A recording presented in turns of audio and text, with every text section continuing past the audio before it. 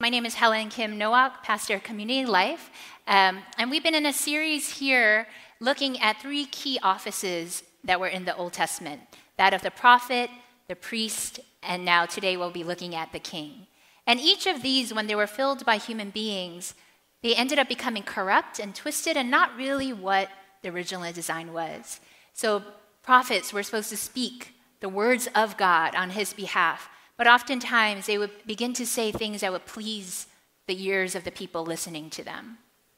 Priests were meant to minister and connect people to God through a ministry of reconciliation, worshiping, and sacrificing, but often they would become corrupt with the sacrifices they offer, even looking to take their own advantage with what they were offering. And then kings were meant to rule as God led, but they would use the power for their own behalf. And today we look at how we continue this series of looking at how Jesus fulfills each of these three key offices in a perfect way to show us what was really meant when he calls us as his followers to become prophet, priests, and people in his kingdom. So today we're going to look at Matthew chapter 20, verses 20 to 28, and hear the word of the Lord. Then the mother of Zebedee's sons came to Jesus with her sons, and kneeling down, asked a favor of him. "What is it you want?" he asked.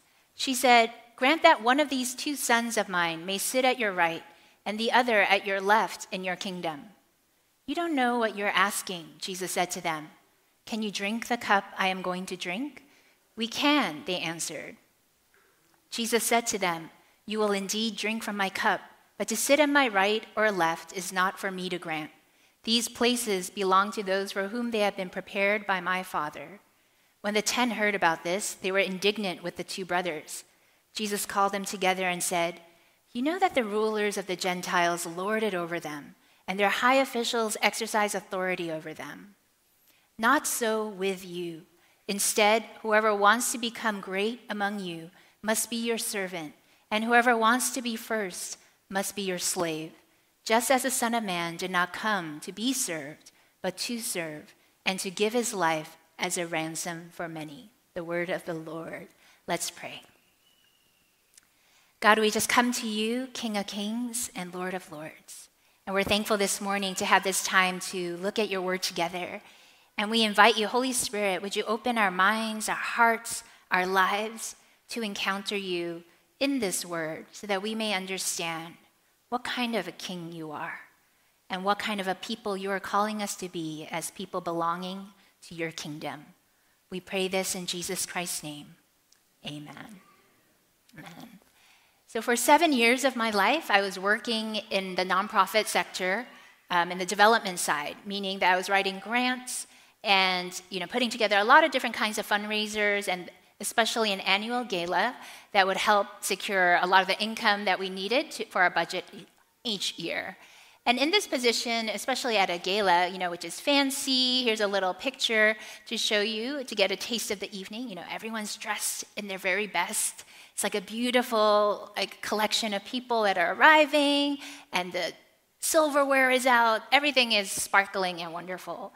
And to prepare for this, we would look for donors at multiple tiers, whether that was the highest tier might be 50,000 or more, and then we would work our way down to 25, 10, 5, etc. And it was just amazing to me that we would find donors who could reach into their pockets and they were willing to give so extravagantly, to give a gift sometimes annually of 50,000 or any of the other tiers. And of course, coming to a gala like this, it's a fancy event, black tie usually, and so if you were giving at the higher levels, you get certain perks. You get VIP status, meaning you could enter in a little bit earlier, get to meet and greet with our awardees. You would often get served first in the meal, and your table was usually right in front of the stage instead of in the wee dark corners in the room. And so there was something that came with giving a great deal. But what struck me even more was, not just how beautiful the event was or that people could give like this, but that those who gave at the highest levels often did not feel the cost of their gift. A lot of them would attend multiple events, giving just as generously to those multiple events, and still not feel the cost. There was a very deep pocket there. And it was just amazing that I was like, wow, how is there so much money? But there was one donor that stuck with me in all of that time. And she was a woman that cared deeply for women survivors of domestic violence. And that was one of the organizations I worked for. And so one of her things was she committed to herself that every year she would take our staff out to eat. We weren't paid very well, but we all cared about the cause. So we were working for this nonprofit, pulling a lot of hours, and she just wanted to treat us out. So every year, without fail, she would call us up, say, when is a date that all of you guys can be free? And she would take us all out to eat. On top of that, every year she committed to giving at our annual gala of $5,000. And this was costly to her. This woman did not have $5,000, so what she would do was she would scrimp and save. She would eat out less. She didn't really buy stuff for herself. Even if I hung out with her personally one-on-one, she'd be like, let's go out to eat. And we'd end up going to like a little food court or even a deli. I was like, I thought we were going out. Like, oh, this is your definition of out. Got it. And so I was like, wow. But then I saw how she gave, and I said, wow, this woman really makes a priority to give generously. But her gift was a rare one amongst all those donors. It cost her. The gift that she gave cost her deeply. It changed her life so that she could give. And so in our passage today, we look at this picture, and we're going to be looking at what being a king for Jesus meant, and what it means for us to be part of a kingdom, and what power really looks like. So I have a question for you this morning is, when you think of power, what comes to mind? What do you want if you have power? We all have power. As human beings, we're given power and dominion over creation. We all have all kinds of different levels of power as members of a family, as siblings, as a coworker, in the kind of work that we do. There are different kinds of power that we all have. So when you think of power, what pulls at you? What comes to mind? In this verse, we see that power is something, that they were seeing all around them, just as we do today in the officials, the government, And power, there's an interesting and telling dynamic between power and suffering. And power is often in our world something that is used as a means to get as far away as we can from suffering. It pulls us into greater comfort, luxury, security, and then there's a lot of other people as we increase our power to do the things that we didn't really want to do and take care of things for us and make our desires happen. But James and John, of course, wanted that, as we probably all do. Who wants to run towards suffering? Like, yes, give me more suffering. We all want to go as far as we can from suffering, and often power is looked at as a means to do so. And so James and John wanted that. And so they're asking for the left and their right hand seats of Jesus. They have heard that Jesus is about to enter his kingdom. They heard about his death, but somehow they passed over that part and went right to, and then he's going to come back to life. They're like, yes, Jesus' kingdom is about to come, and let's ask boldly. I want that VIP access card that you put in that slot in the elevator that allows you into the top penthouse. I want that window office next to Jesus's that looks out at Central Park. So they're not going to miss out on this opportunity. So they ask him, but Jesus pauses them and says, okay, I get it. I know when you look all around, you see these Gentile officials, the high officials, lording it over. They're using their power, and they're just using it over people. And so power is about domination in that scenario, right? There's a use over people. A typical org chart looks like that. There's someone at the top, and their power is all over all those below them. That is what power looks like. And often it's a zero-sum game in that either you have power or you don't. And if you don't have the power, you're the one serving and the one paying the cost often, or you're the one with the power and someone else gets to pay the cost. And so it's a zero-sum, and who wants to be the one that's paying the cost? So James and John are like, not me. Lord, when you come into your kingdom, choose us. We can pay the price. We'll be at your right and your left. And he says, I don't think you know what you're asking. My power is not that kind of power. It doesn't come with a chauffeur. There's no padded corner office. There's not that kind of luxury. He says here later in this passage that we read, not so with you, not that lording over. Instead, whoever wants to become great must be your servant. And whoever wants to be first must be your slave, just as the Son of Man did not come to be served, but to serve and to give his life as a ransom for many. And in doing this, Jesus totally flips the script of what was commonly accepted as a view of power. He's talking about servants and slaves here, and they were the two lowest positions in Jewish society. Who wanted to be that? But he says, greatness is those who serve and who are the slaves. He connects greatness and power with that of choosing to use your time and your service to be a servant and a slave. This is not talking about giving up power. It's choosing to use the power. It's not giving away power as if you have none left if you're a servant or slave. It's about choosing to use the power you have to become a servant and a slave. And so that is the picture that Jesus paints and says, rethink. You don't know what you're asking. When you look at this picture, this is not a domination thing, but it's about being a servant.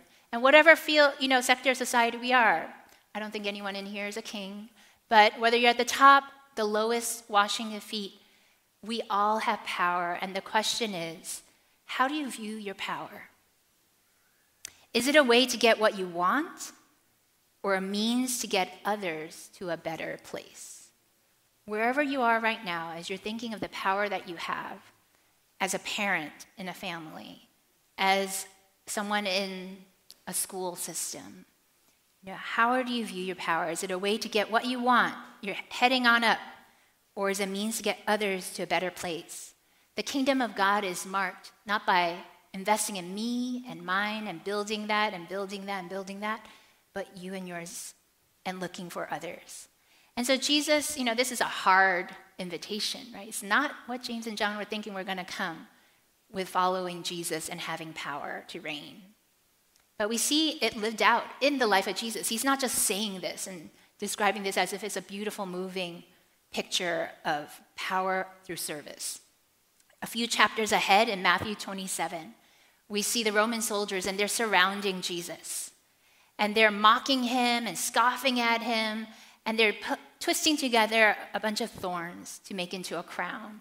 And they take that crown of thorns and then they press it onto the head of Jesus. And Jesus sits there and he receives his crown, and they're laughing because they think this is ridiculous. This guy, hail, King of the Jews. And they're making fun of this man because he's so vulnerable. He has no power. They can do whatever they like with him. They're putting this crown of thorns on him. How could he be king? But the crazy thing is, in that moment, little did they know that the one that they crowned, that this was a real coronation, the one with ultimate power was sitting there receiving this because he is king and chose to use his power to serve. He came on our behalf. And so as they making fun and thinking that he's nobody, the real king was receiving this crown of thorns because that's why he came, to serve. And so they see this and they have no idea what's happening. A little bit later, Jesus is nailed to the cross. And that moment of death, you think this is the end. What hope is there? And it looks like utter defeat. But Philippians 2 paints us a very different picture of what's happening on that cross as Jesus dies. It says, Jesus, who being in very nature God, did not consider equality with God something to be used to his own advantage. Rather, he made himself nothing by taking the very nature of a servant, being made in human likeness. And being found in appearance as a man, he humbled himself by becoming obedient to death, even death on a cross. Therefore, God exalted him to the highest place and gave him the name that is above every name, that at the name of Jesus, every knee should bow in heaven and on earth and under the earth. That moment when Jesus died on the cross is precisely the moment he became king. His death made him Lord over all. Because he was obedient to death, Jesus gave him the name that is above all names. Death, power. Is something that we never think of. We think power always has to be some sort of dominion over, dominating over. This is crazy, but that is a cheap form of power by human beings who want to control by what they see. Real power, kingdom power, is what Jesus exemplifies, which is that in dying to self and using our power for the sake of others, life happens. Oppression gets broken, strongholds get broken because there is a surrender in that use of power. As Jesus hangs there's two men, one on his right and on his left. And if you remember in the story, James and John's mother had come to him and said, "Please grant that my sons will sit on your right and your left." And he said, "You don't know what you're asking." And she's standing there in this scene in chapter 27, and she sees a person hanging on his right, hanging on his left, and it's not in a cushiony office, it's on a cross, and there's Jesus, his throne is a cross. And she realizes, wow, what was I asking? Am I ready for this? And for all of us called to follow Jesus, that is the question. As we look at our Savior, our King, whose way is the cross, his invitation to all of us is, will you come and follow me? And his way is not luxury, comfort, security, but it always takes the way of the cross. When we compare the world's version of power and Jesus's, it looks quite different. If you can put up that table. So in the world, it's about power over others. The table, the two things that we compare. It's about power over others, and it's about what you can do to distance yourself from suffering. But with Jesus, power is to serve others, and it always involves suffering because, unfortunately, in our fallen world, while we live here, one day it won't be so. That's the good news we await. But while we're here, already and not yet, kingdom come, it always involves suffering because it's often a choice between whether we choose our pleasure and someone pays the cost, or we pay the cost so that others can be empowered and experience life. Suffering is a part of following Jesus, and he calls us into the way of the cross. There's also a cost because we're coming against, as we're seeking to build out and follow Jesus and bring the kingdom of God on earth, we're coming across very real powers and principalities in our world that seek to bring oppression, that seeks to keep people distant from God. It's a very real spiritual war. And so there is a cost to be paid for those of us who want to follow Jesus. And throughout church history, though, when we look, it's been a powerful witness whenever people of God choose to really follow in this cruciform, cross-shaped way. In Acts 2, in the early church, we see people generously just giving their possessions left and right to people who had need. They have property, and they're not thinking, oh, what a great inheritance this will be for my great-grandchildren. Let me build up a nice plot and put it into investments and all this. They're like, oh my gosh, you have a need. Let me sell my land. What a generosity. It was costly to them. It cost them something. They no longer had that land after they gave it away, but people had a place to live. Jackie Pullinger is a missionary you may know of. She left and arrived in Hong Kong with $10 in her pocket to serve that area as a primary school teacher. And she purposely entered the area because it was one of the biggest opium producing centers run by a really large and dangerous Chinese criminal gang. And what she did there was she started seeing the people and praying with them, and she built a rehabilitation center for addicts, prostitutes, criminals. And even back in December 2007, there were still 200 people receiving care and being set free. Lives have been set free, but her journey was costly. She left family, she left security. It was dangerous. But because of that cost, life came. People who had given up hope found hope. International Justice Mission may be an organization you know of. And it's one of the ones that I just love hearing their stories. But they're in 14 countries where their goal and mission is to hire and partner with different people in the countries as well as outside, and hire some of the best top lawyers who could be living very comfortable lives elsewhere, but they have chosen to join this organization. And they come against modern-day slavery, which is very real and very prevalent across our world, and to help women and children who have been abused, and to come against police power when it's abused against the poor, when it's used against the poor. And so they've been winning court cases. Sometimes people have ended up losing their lives because they're raising a voice in a system of oppression. But there's something about these stories, I don't know about for you, but for me, when I hear them, it's powerful. It's so powerful because it's costly. That these people put such a faith in Jesus and his way that they're willing to pay this cost. They trust that the way of Jesus, which is through death to life, for the sake of others, to use power not for my gain and for this temporary world, but unto others so others can live better and find freedom and hope. There's something so attractive and beautiful about that. There's something that's unlike any kind of great luxurious thing you can have through earthly power. And it's harder and harder to see these stories and hear them. And I wonder if in our Western world that is the case. Because if you look at our culture, who's at the center? Me and mine and I. Customized for me, what I desire, my goals, my dreams. And we cannot be following a king who gave his life and say, I'll take that and I'll have this. The luxury and the cross. Doesn't really go together. One has to be given up if we're following a king who lived on a cross.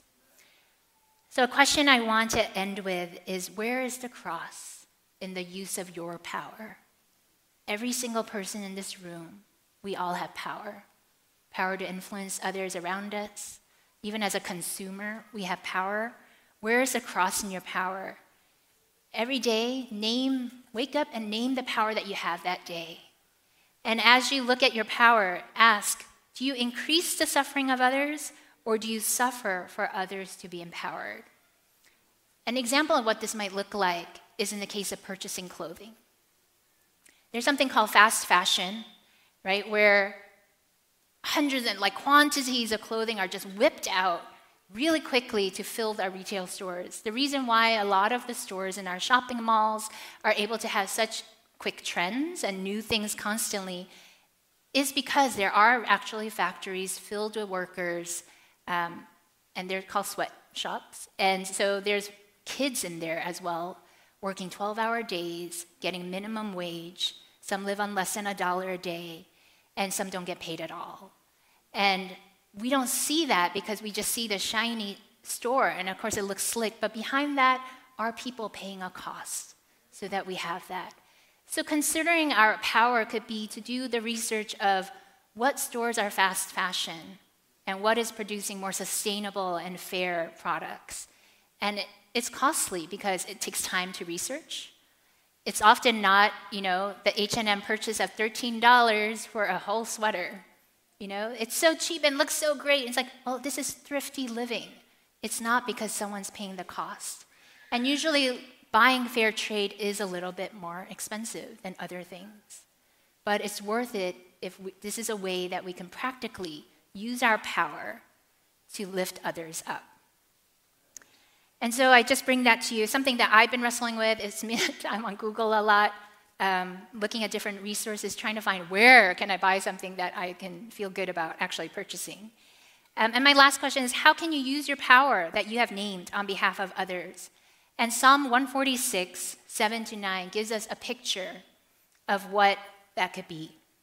If you're not sure how to use that power, consider who our Lord is. He upholds the cause of the oppressed and gives food to the hungry. The Lord sets prisoners free. The Lord gives sight to the blind. The Lord lifts up those who are bowed down. The Lord loves the righteous. The Lord watches over the foreigner and sustains the fatherless and the widow. But he frustrates the ways of the wicked. We have the hungry around us. We have prisoners around us. We have all of these around us. How can you use your power today? As we look at Jesus, who is the perfect prophet, priest, and king, it's not just about him, but as his people, we are called to speak words of truth. It's a costly way to live. Speak words of truth rather than pleasing others sometimes. Call out the best rather than calling out our anger. As priests, we are called to minister and connect with those who are disconnected from God. Who do you know around you that is disconnected, that God is inviting you to be a priestly presence? And as people in his kingdom, to use the power, to look at it, recognize we all have power. Don't pretend you don't have it. We all have this power, and ask, how can I use it to empower others, to serve others, so that they may have life, even if it means cost to myself? And I understand this is a hard message. It's costly. But our freedom was costly, and Jesus paid it. And it seems just right, that as we follow him in this world, we also pay that cost. And Romans 8:17 gives us this great verse, that now if we are children, this promise, now if we are children, then we are heirs, heirs of God and co-heirs with Christ, if indeed we share in his sufferings, in order that we may also share in his glory.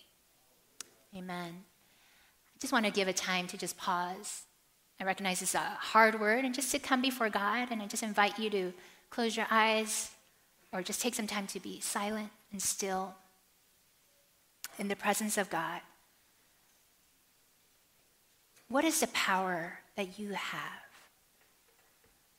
It may be in multiple different areas. Maybe purchasing power, power in your family, in your workplace, wherever you are. And how is God inviting you? What has it cost you? And how is God inviting you to see the cross and where he wants you to give? Let's just take some time and connect with God around that.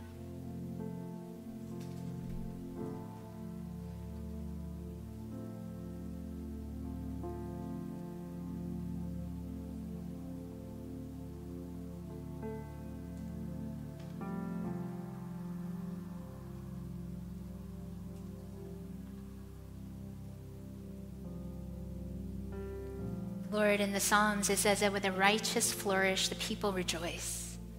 And the reason is that when people follow you wholeheartedly, they are willing to do crazy things at cost of themselves for the sake of others. So those surrounding rejoice when they see truth and justice, when they see that there is no longer a market for fast fashion. Lord, we just pray today, Holy Spirit, convict our hearts. We don't want to say that and praise and say that you are Lord of our lives and not give thought to our ways. But Lord, we want to follow you wholeheartedly. And so, Lord, would you show us today, Holy Spirit, show us where our power is and how we can use it to serve others. Lord, if we have any fear in this way, would you show us, even as we test it this way, the life and the joy that comes miraculously, even in times of death. Lord, I pray that you would set us on fire, that we would be a church living on purpose, entering into darkness in areas where darkness has a stronghold, where we are just disarming the powers and principalities as we use our power to serve others. Us, Lord, and give us wisdom. We thank you for your example and the price you paid on the cross for our freedom. In Jesus' name we pray. Amen. Amen. Let's stand and sing this song in response together. I'm going to lead us in this chorus of All Hail King Jesus one more time. And as Pastor Helen preached, I was just blown away by this powerful statement that we worship and we serve a God who uses his power to serve others. It's really a powerful and really profound truth. And so let's sing this chorus together. All hail King Jesus. All hail the Lord of heaven and earth. All hail King Jesus. All hail the Savior of the world. All hail King Jesus. All hail the Lord of heaven and earth. All hail King Jesus.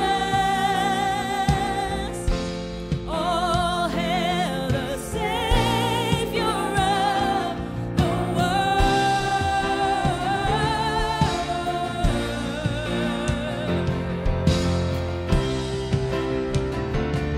Sing it. Let every knee come bow before. Let every knee come bow before the King of Kings. Let every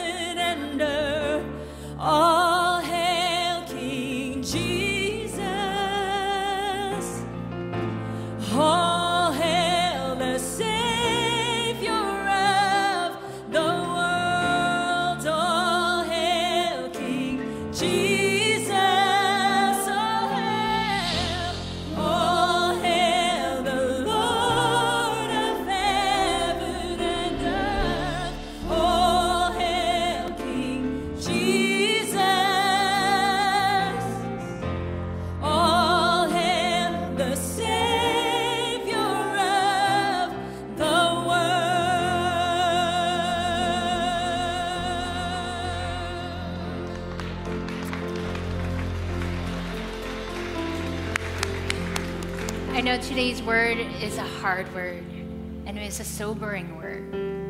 But know that, the power that dominates is a cheap copy of what real power is. And as we use our power to serve and uplift others, even at cost to ourselves, we will experience the reign of God. Real power, real joy, real love. And so I invite you, those of you who are watching online, to join us for our sermon discussion right after. There should be a button if you scroll down below on our website, or there's a link in the chat. And I just want to invite our altar prayer team to come to my right. And we need, as believers, to pray together, amen? We need one another. And so if there's something you would like to share with our prayer team to be prayed for, I invite you to come up after our service. And if today, whether you're watching online or you're here in this room, perhaps you have never said yes to Jesus, never asked him to be Lord. And today, this is a hard ask, but Jesus invites you to come and follow him in this hard way, to experience real life in your own life and then to bring that life to others. So if that's you today and you want to make that choice to follow Jesus, I invite you to come speak with any of us here and the staff, if you're in this room, or simply text yes to Jesus by using this number 718-424-0122. And now as we close our service, I invite you all to open your hands to God. And we do this as a posture of receiving because we know that we don't have anything to give unless God fills us first. And so brothers and sisters and sons and daughters of the living God, may the Lord bless you and keep you. May the Lord turn his face towards you and be gracious to you. And may he make his face to shine upon you and give you peace.